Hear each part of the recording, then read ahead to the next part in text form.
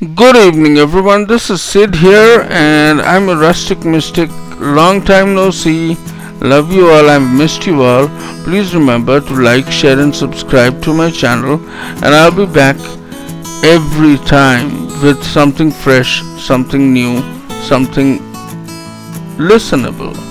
Well, today's topic is love. I've always, kept this particular topic very close to my heart because I love everyone who listens to my podcast, who are my students, who are there for me when I need them. I love them all. Now, many times people ask me,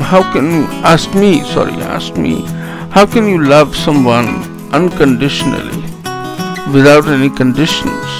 Well, in our program, you require people to love unconditionally. You know that that person who's coming to your program, coming to your meetings, might not be able to hold on to the idea of AA or NA for a very long time. He might slip up, but you need to be there for him. You need to wait for him to come back and again give him the same loving smile and a place in the dais before he goes back. He is a person who's not willing to come. He's ashamed. He is worried that what people might think.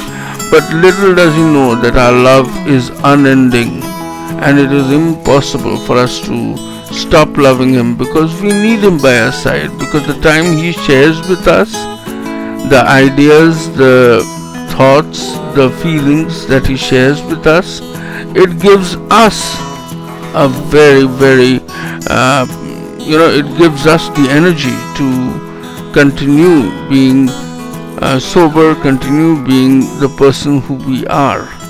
And in today's world, with 10 years of sobriety under my belt, 10 clean years, I have learned that there's no point getting angry on an addict because I was the same person.